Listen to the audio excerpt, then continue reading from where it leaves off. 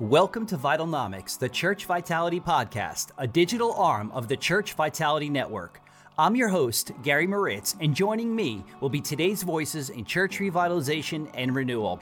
This is a place to find spiritual health, active leadership, and finding legacy over longevity. No matter where you are on the revitalization journey, God is writing your story through His church. He's called you to do it. So whatever you do, don't quit, reach out, and keep your eyes fixed on Jesus. If you find this episode helpful, share it. If you have some helpful insights on revitalization, let's share them on the show. Now, let's get into today's topic.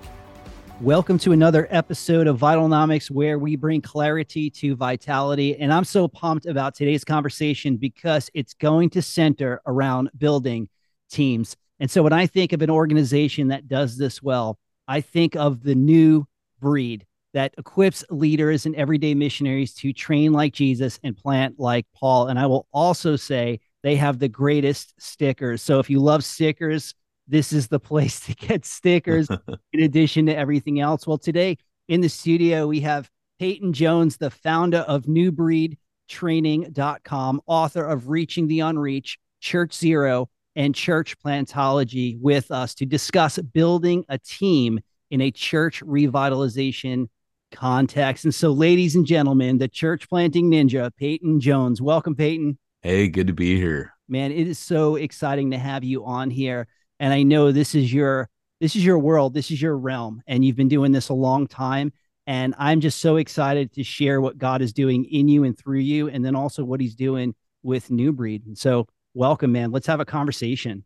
Yeah, I'm excited to be here. You and I were just locked in a room outside of Nashville with 12 other leaders. And I made the statement that you and one other person were probably the most interesting people in the room. I don't know. Does your audience know about you? Like, do they know who you are? No, not really. I don't really talk about myself.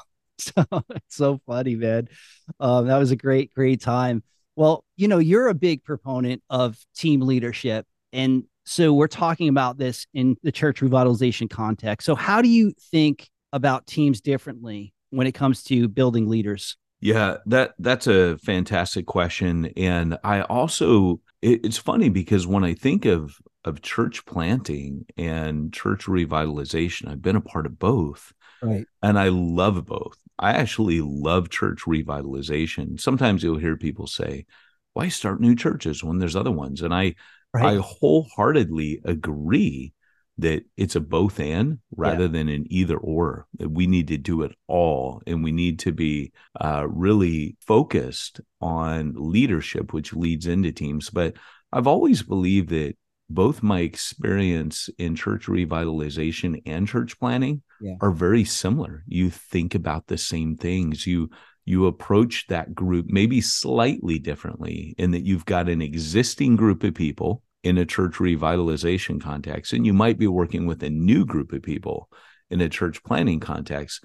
But in both cases, you're really looking at mobilizing the people in front of you. And that leads to the idea of team leadership, which for me, so much of ministry is really, and I know you share this art because we talked a lot last week, so much of leadership is really about hero making, raising others up and getting out of the way, pouring into other people, seeing their gifts come alive.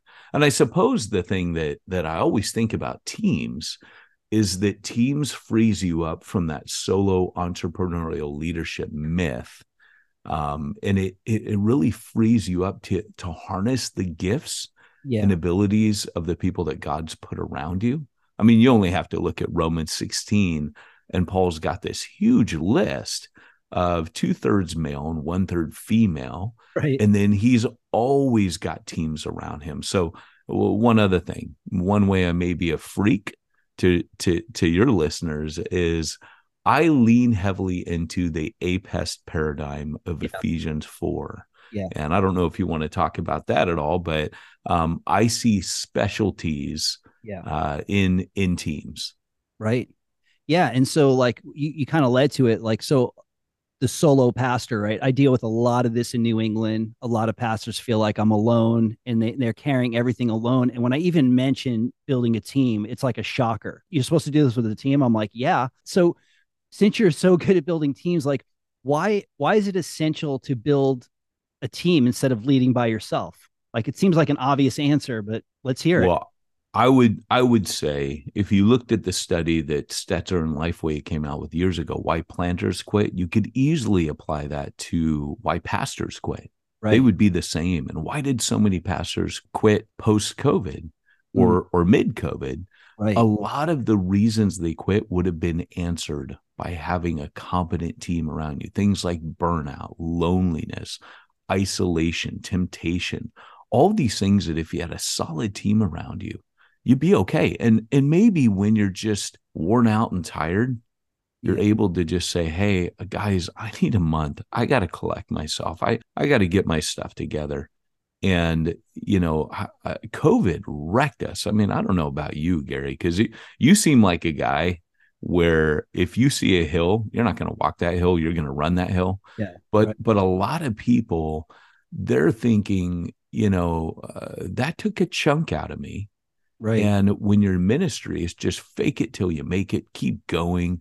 And a lot of people just needed someone to look to and say, hey, I'm not okay right now. That's right. I need to take 5.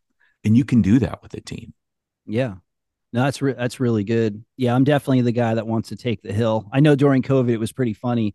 I'm an extrovert, so I love people. So being isolated from people was driving me crazy. But my wife is an introvert, and she was happy as a clam. I mean, she had her books lined up. She was like, "This is great."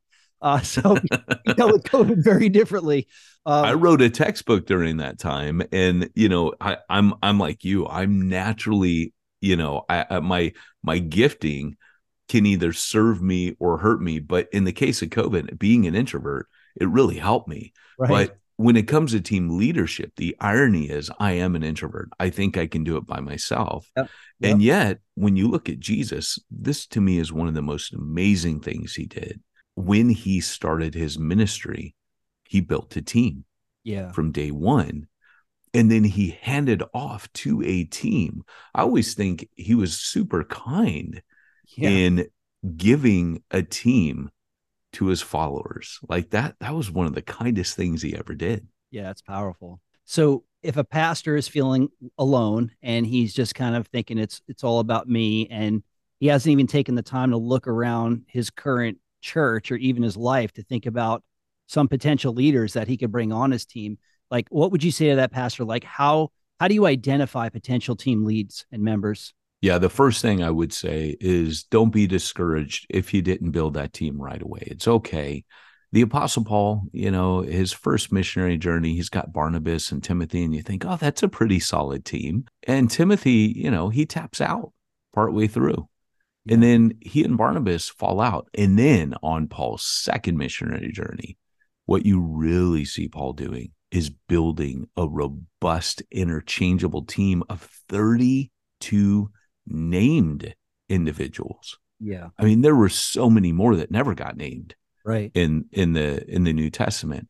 But the way to identify them, this is what I always did. This is a bit of an epiphany for me. I used to always think you wait for the guy, and that shows you right there. I was only thinking male. Yeah. When Paul, of course, in Timothy and Titus, he mentions male and female, the women also. Yeah. Your team's going to have to be both sexes, unless you want to get yourself into all kinds of hot water. I don't counsel females. Right. I'm dependent on females. Yeah. No, that's good. That's good. I know for me, after studying the Gospels, where I was like reading and I was like, I was like, out of all the Gospels, Luke is the only one that surrounded himself with both men and women. Like when I look at it, like everybody else was male driven. And I was like, this guy had balance in his life. I don't know if it was because he was a doctor and he had money. Like, I don't know. Uh, Right? he was definitely wise. So yeah, so I'll bring up the APES thing because I think that's important. I'd love for you to talk about that.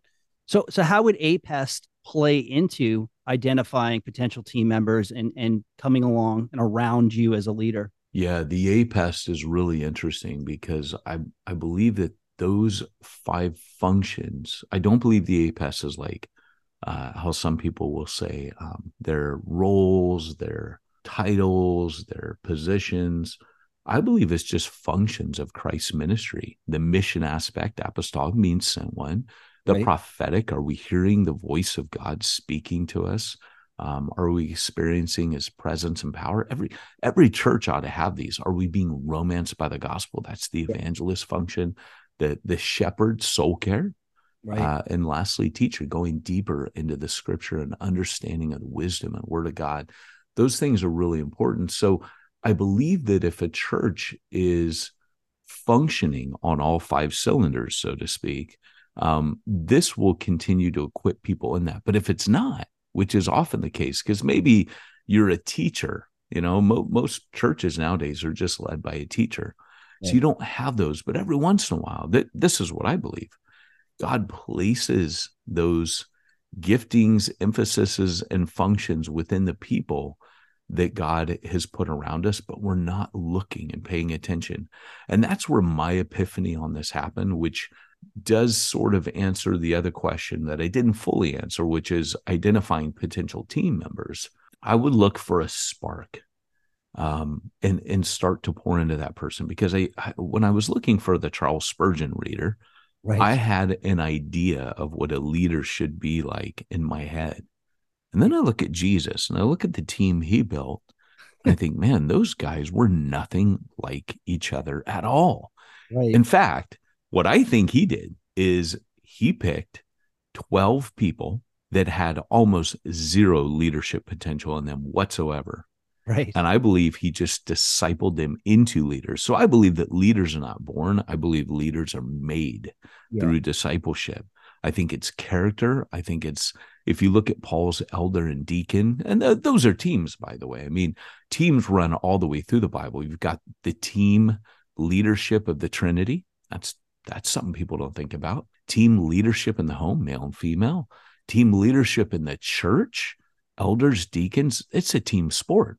Leadership has always been and will always be a team sport. So when you see this, you go, okay, so if I don't have the nerd who likes to read Spurgeon, I'm looking at myself there. I'm probably looking at you too, Gary, right? We both like to read and we like Spurgeon. Right. But here's the deal. I'll never forget, it happened during a baptism one afternoon. All good stories start that way.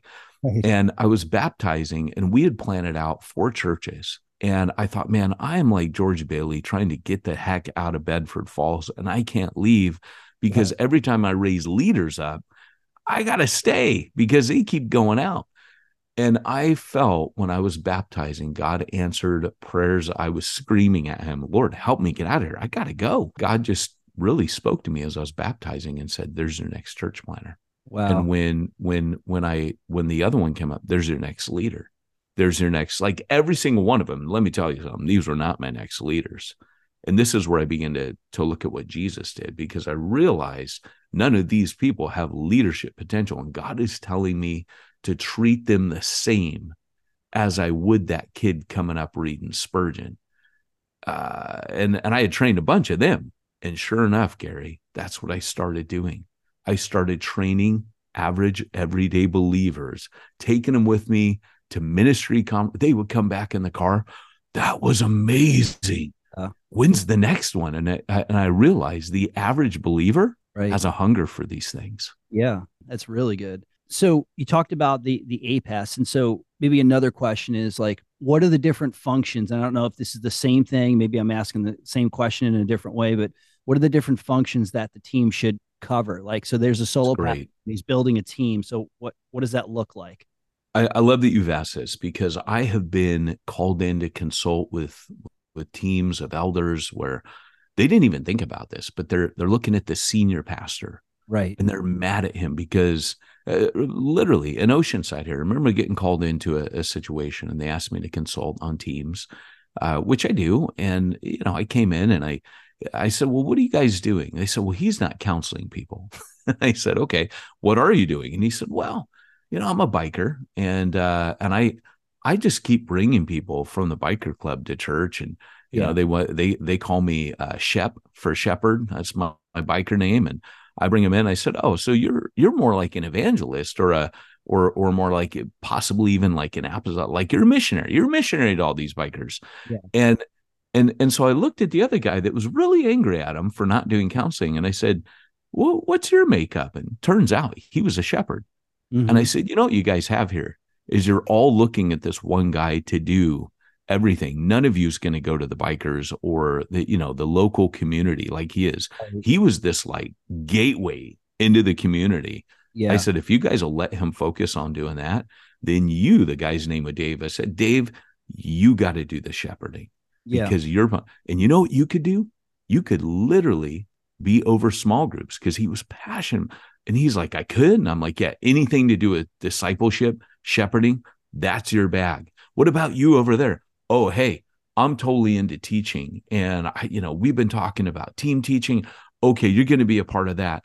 All of a sudden you had this division of labor.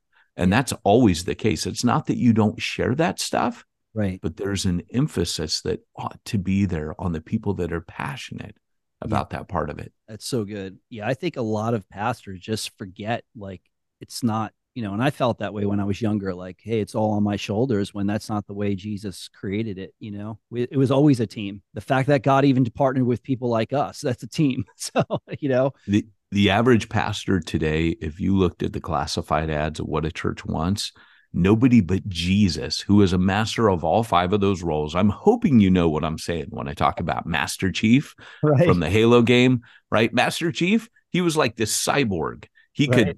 could put his hand on any weapon and automatically master it. Jesus was that. We're grunts, right? We don't get to be there's only one Master Chief. Yeah. And to the rest of us, he sends down special teams, kit bags.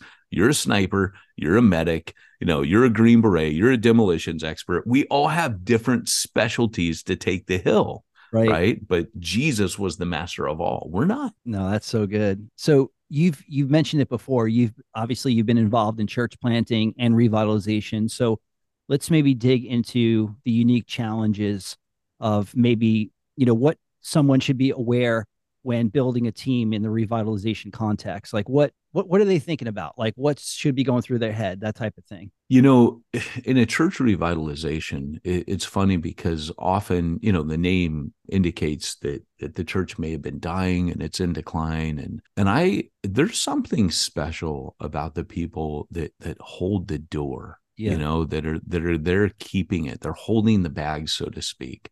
They're keeping everything going. They're there because there's this high sense of responsibility and they are passionate. And I think, young leaders like I was when I stepped into revitalization context, I didn't understand, Gary, that these people were giving their blood, sweat, and tears Right. for the church. There was already a ministry spirit Yeah. in those people. And if that could be harnessed. So one of the first things I would say that's a unique challenge is, particularly if you're a younger leader, you think, oh, I need fresh blood, I need this. And you might, but you have to be so careful not to overlook those that have been there serving and pouring themselves out for this church. I'm not saying there's not a need for new leadership. You're a new leader, you're there. But there's also this sense of honoring. And if you do bring new leaders in, that you connect the old with the new. Yes. That you allow those people to still continue to serve, because to take that from them is cruel. Now, if it's a power situation where they want to, power and steer and control you, that's a whole different animal. But you, in some senses, you already have a ready-made team. I don't know what you think about this, Gary, or your listeners, but for me, I always think deacons are like, they're those who serve, and elders, they seem to be those who govern. And I know these are outdated terms, but the reality is there's a little bit of a distinction there. Yeah. And so to harness that you may not just have one team, you may have multiple teams. Yeah, just thinking through of like what they should be aware. I love what you said, that those people have given their life, their blood, sweat, and tears. And I've said for a long time, just because it's your first day of revitalization doesn't mean it's everybody else's first day. Wow. That's amazing. And so I had a phrase when I remember when I stepped into my situation, I had a little pithy phrase that went honor up, honor down, honor all around. And it was just bringing people together in unity. And that really helped bringing people forward by honoring what's already there, what can be, and what was. And yeah, not Yes. bring people down. It's so good, man. And I think unity is a big theme in Ephesians, I've been in multiple revitalizations. I was once in a legacy church. I was in Dr. D. Martin Lloyd Jones's church in Wales, UK, as the evangelist, and then became the interim pastor. And I just fell in love with those people. They were primarily an elderly congregation, but man, elderly people, they are there. They are serving that church. And I mean, I fell in love, man. So I at times have said, Lord, if you want me to go back to that, I know I'm kind of known as the church planning guy these days, but I have a deep love in my heart for revitalization. It's not easy. I mean, I'm glad there's guys like you, Gary, that, you do podcasts and help people because it's a unique skill, but I love it, man. No, it's good.